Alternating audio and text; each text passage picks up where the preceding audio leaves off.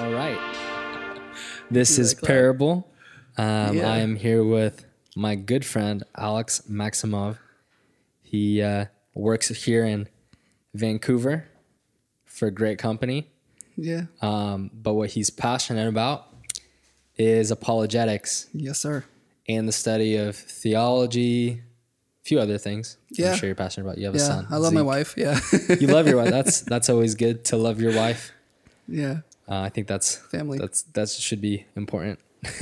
Yeah. Probably a little bit maybe above apologetics. Yeah. Yeah. Yeah. But it would never come down to that. Yeah. So. Well, I'm glad to be on, man.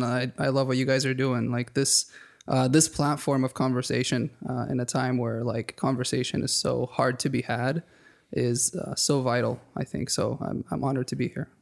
Legit. I love it. So I mean, like one reason why I really like talking with you is you like to be methodical about it. You like to dig into it. I think the premise of today, what we're going to talk about, we're going to talk about apologetics. And I think the first step when it comes to apologetics is, first off, like, what is it?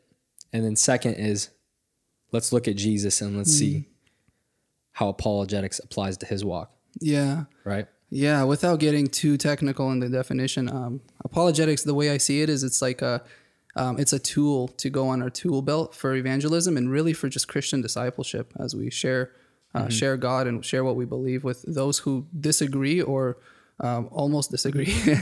And so like, to answer your question, that's basically what I see apologetics being. It's like we've kind of narrowed the definition down so that we know what we're talking about when we're getting technical, but really it's just a part of evangelism. And honestly, I think every Christian is called to it biblically. And Jesus being, the primary. I think it's important to look at Jesus. Oh yeah. Because we can look at like Paul, we can look at Peter, we can look at Ravi Zacharias. Yeah. The late Ravi Zacharias, if we want to be great examples. Specific, great examples. Yeah. But what's most important, I think, is analyzing the life of Jesus and saying, what did he do right? Because at the end of the day, he's our epitome. He's the person that we're looking at. He's the main goal. It's to live like Jesus. So you can't talk about apologetics and exclude Jesus from it, right? Yeah. Yeah, you can't. So the thing about Jesus is everything he did was right. And he basically exemplified what it means to be a living example of love. Like if we're going to do, and this is skipping ahead a little bit, but if we do apologetics, like it has to center in love. Like if you do it any other way, you're not doing it right. Yeah. Well, I mean, let's just go straight into like Jesus. One thing that captivates me about Jesus is he asks questions. And so one of the bigger picture items that I wanted to talk about was, I'll just direct this towards myself. When I'm talking to someone who's a believer, non-believer, am I asking questions? Oh, do I want to know what they think? Because typically in business and life, you'll never know what the problem is or like the disagreement or the reason for a lack of belief until you ask a question and find out. That's the only way to know. Yeah. Otherwise, we're in an assumptive process of always trying to guess. And then we come across as like pretentious, overbearing, rude. Yeah. All the things that people don't like. Yeah. Dude, I so agree. This is why I love talking to you too, because like I do get kind of methodical sometimes and you word things in a way that's like, it helps me connect things. It's awesome. But like, you're absolutely right. Like if we don't ask questions to understand and to get to know the person that we're actually evangelizing to or doing apologetics, you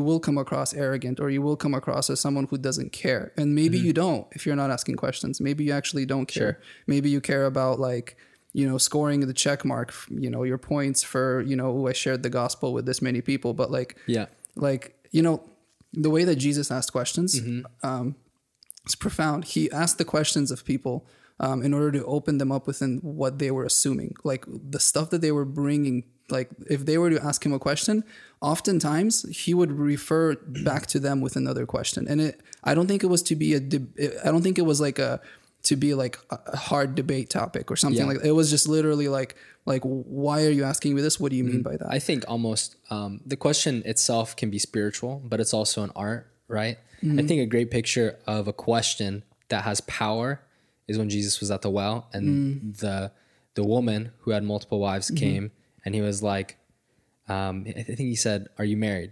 Right? Yeah. And it's like, and he knew, right? Because she's like, he's like, "Bring your husband." And she's like, "I don't have a husband." And Jesus is like, "You're right. In fact, the guy you're living with right now isn't your husband. It's your like fifth or sixth, right?"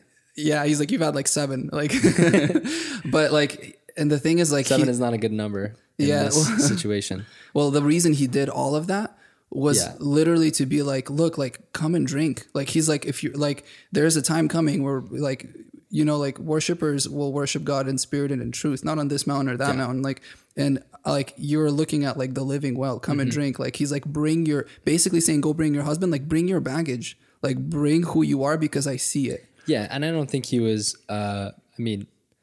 it definitely, the goal of it was not to like ostracize the person. Yeah, no, not at all. Feel uncomfortable. He shouldn't have even been talking to her by Jewish standards.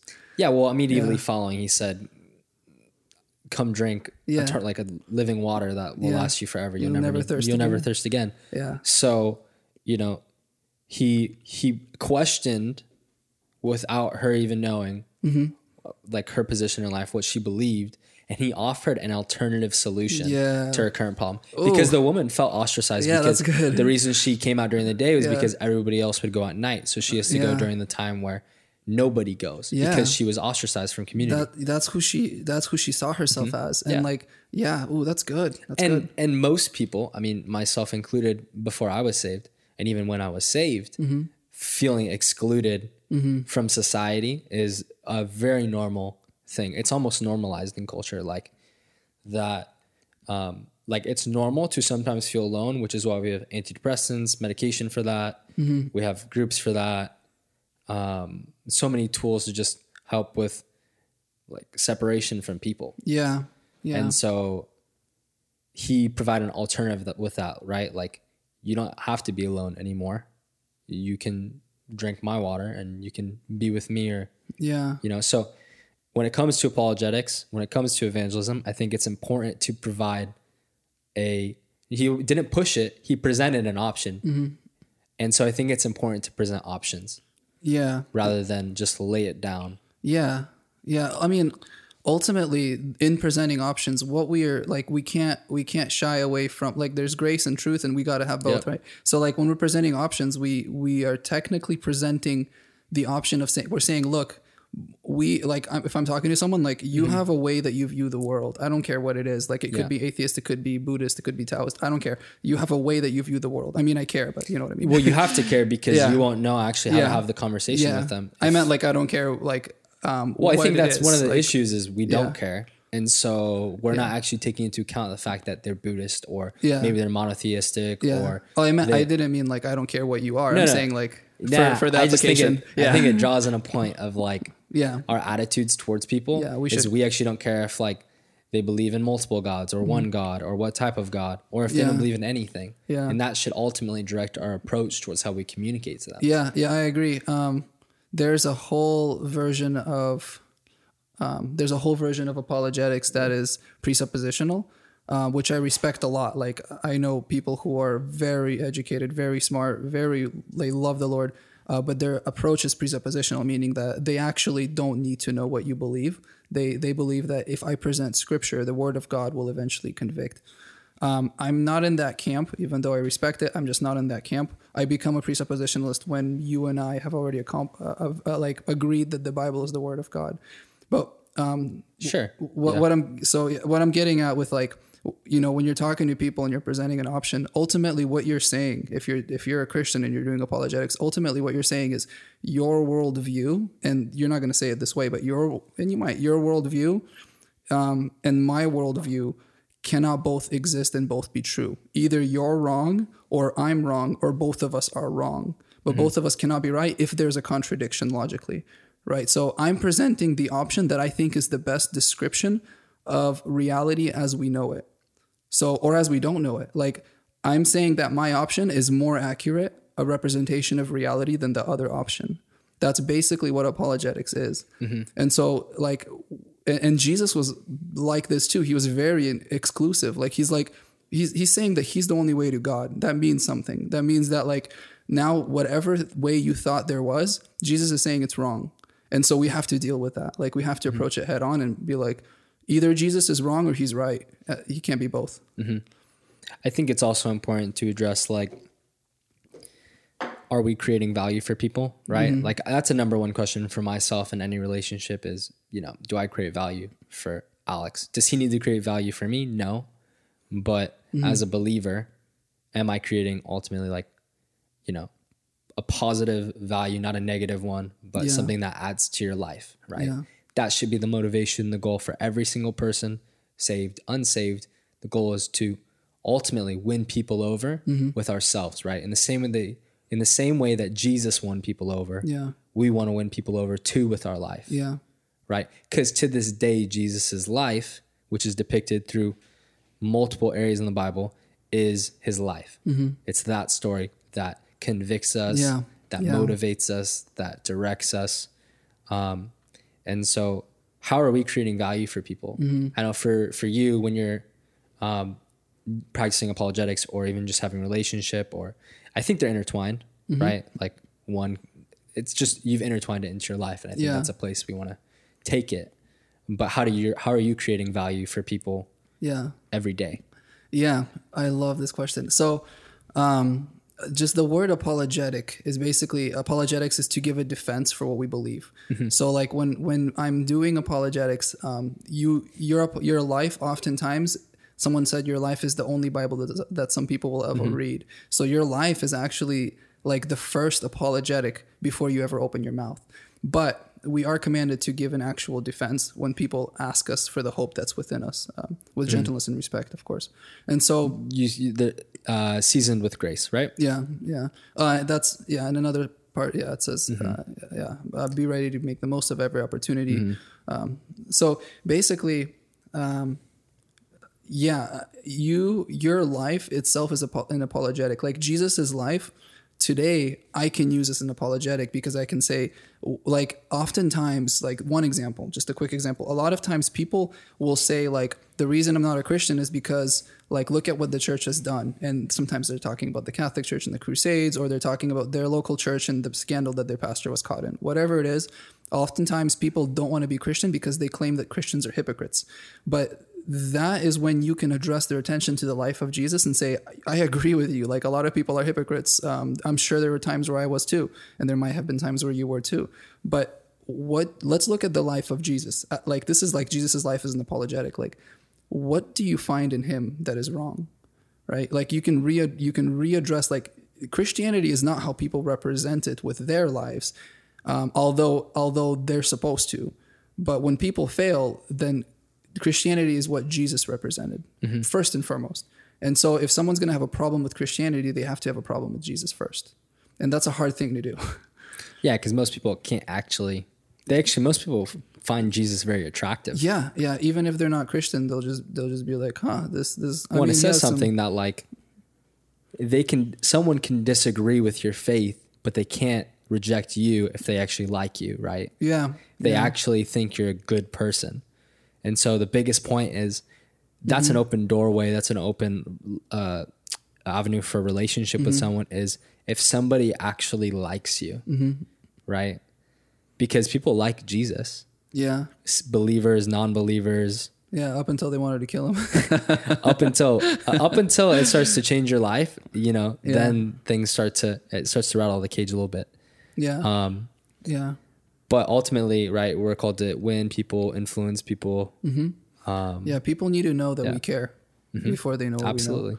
There's a big deficit in culture in the way of no one's listening. Oh. Right? Yeah. I think so. In the way that, like, it goes both sides, right? Like, the Christians don't listen to the secularists. They don't, there's like a big disconnect. Like, I think what creates a lot of value is when you start to listen to people. Yeah.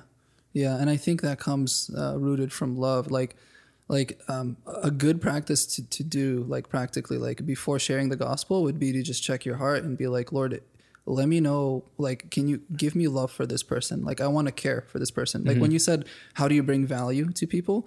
Like, obviously the greatest value that we could be a part of bringing to people is introducing them to the gospel and introducing them to God. Yeah. That's the most valuable thing they're ever going to possess in their life. But on top of that, like, we bring value to people by like what you just said, like they think we're a good person. They actually like us for us. And then eventually, like, I've had friends who were like pulled me aside and they're like, Alex, like, I never thought that like the Christian lifestyle could actually like not be boring. Like, thank you for showing me this. I wasn't like intentionally mentoring them, like I'm just hanging out. And like the way that we treat people, like without us even knowing it, and both negatively and positively affects them. Yeah. So, I mean, one thing I want to get to is how do we lead a conversation? So I'm going to just throw a little exercise out there. My name is James. Okay, James. And I just don't believe in God. Yeah. But I respect you. Okay. You're a cool guy. Thanks, man. But like what you believe is kind of weird, bro. Yeah. I mean, I grew up in church. Like my parents forced me to go to church, but like, yeah, not for me. Yeah. I just kind of did it to make my parents happy. But like, I live a good life. Yeah. Yeah, man. Yeah. Unscripted. Bro, I like it. Why are you laughing at me? No. Okay. Back in character. All right, James, man. Well, it's good to meet you. I'm glad that you have that, you have that respect and that you're honest about that. That takes a lot of courage. I just want to know, bro. Like, why do you reject Christianity I know it's a little weird from the side, but like, is there like a reason there, or is it kind of cumulative? Well, I mean, bro, it's just like, there's not really a reason to. I mean, Christians are bad people, man. Like, I've never met a good one. Oh. I mean, you're a cool guy. I was going to say, like, that's funny. But it's like, bro, no one's ever talked to me about anything. Like, it just... Yeah. I mean, I've met a lot of good atheists. Some atheists better than the Christians that I know. Like, you're a cool guy. It's because they don't have religion, bro. But I would never judge a worldview based on its abuse. Think about it this way. If I'm in high school and my algebra teacher comes inside the class and he tells me that 2 + 2 is 5, he's wrong. We're like both going to sit there and, be like, this is funny. Like, he's wrong. But that doesn't mean that math is wrong. That means that this person misrepresented math in my class. And so I would urge you to, like, don't let people who represent something ruin it for you. That would be like me, meeting Hitler, Mussolini, and Stalin, and being like, oh, this is what represents atheism. Atheism is evil. That would be wrong, right? You'd say, like, that's not how you do it, and I would be wrong if I did that, right? If I thought that you were, the same as the rest of the atheists, or I thought this is what atheism is. Mm-hmm. And so I think we gotta, like, figure out what the ideology itself represents, and then we can draw our judgment, which is fine. It's fine. I mean, if you want to go on this journey with me, let's do it. Like, we can go step by step for as long as you need. We can go through everything you don't like about Christianity, and then I can ask you some questions. And see, that was really good, right? Yeah, that was good. That was totally off script. So that was off script. Yeah. So that kind of came out of nowhere. I like it. You came out swinging. That was good. You didn't expect that. Yeah. I was kind of like, oh man, I hope this goes well, because I'm not trying to record this a second time. No, that was fine. You did good. I think that was really, see, the thing that Alex did was he asked questions, and what he did was he actually gave me power in the situation and said, like, hey, why don't you ask me what you disagree with, and we can walk through it, and like, you can ask the questions, and I'll have an open book and account for everything that you say. Yeah. And then maybe I can ask you some questions. And I mean, what I thought you did, you made a very neutral ground. You didn't like supersede yourself, put yourself above somebody. Yeah. So I feel like James would have appreciated that. I mean, obviously there's some bias in the fact that, like, I asked the question so I was definitely trying to be as, obviously not trying to put anybody in a box and define somebody by that impression. So but as far as like leading conversations, right? Mm-hmm. How do we want to lead them in a healthy way, right? Like, how do we not be toxic, and what are some things we can do when talking? Because this applies to not only just like sharing the gospel or sharing our beliefs, but this is just normal life, is having conversations with people. You can't escape it. Yeah, yeah.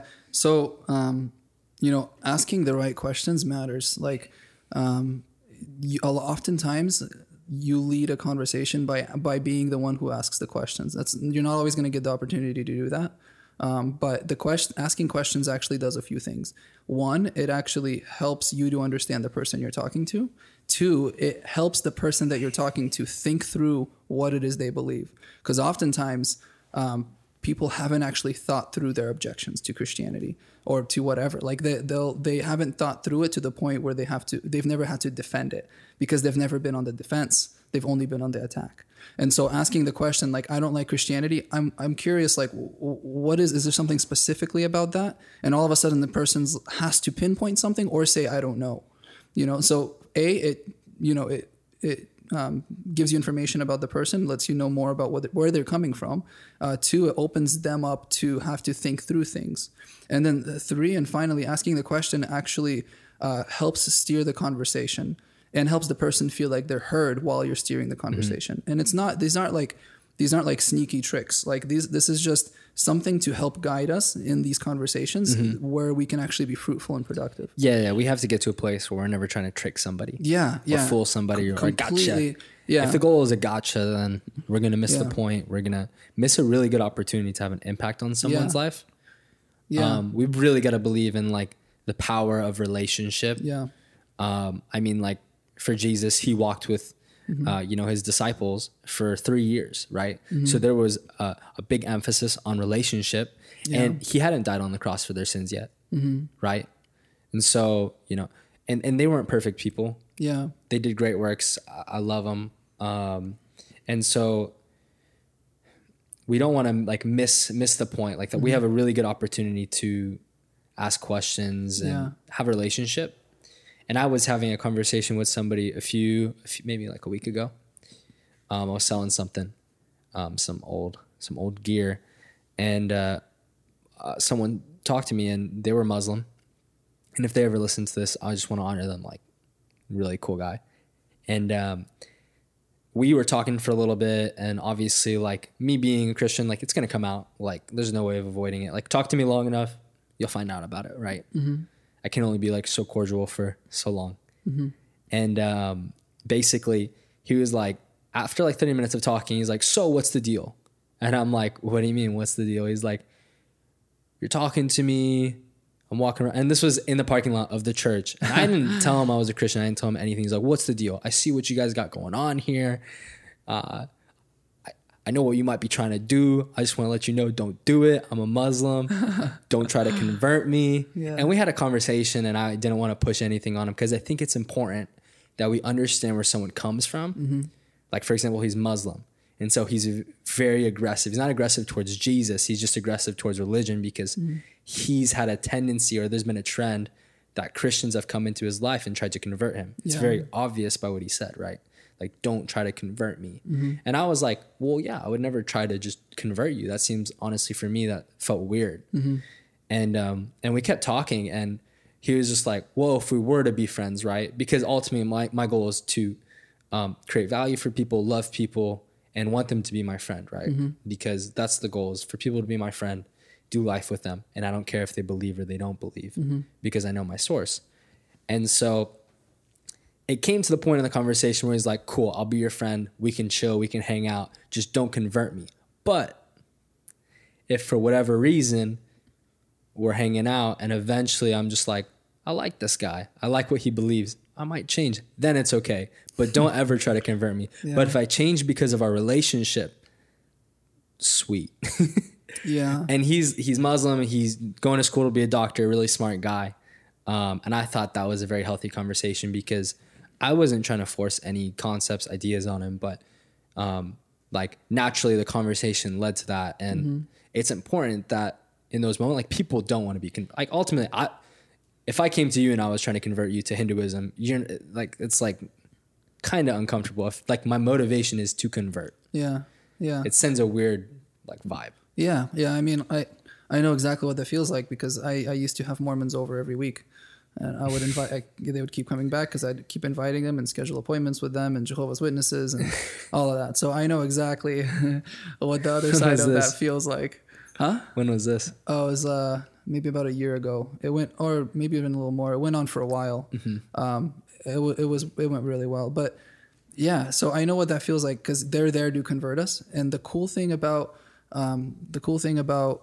like knowing that off the bat kind of took the elephant out of the room. So like basically, I'll just kind of share how that went. Like they show up and they're talking and they're telling me about their faith and all of that. And I hear them out, and a lot of times they're still on the doorstep when I say this. But like oftentimes I'll just say, guys, I respect what you're doing. I think that if you actually believe what you believe, you should care that other people know. And so like, honestly, guys, I have respect for the fact that you are doing this. I think you're wrong, and I'm a Protestant. I don't believe what you believe, but man, I think we should both be after the truth.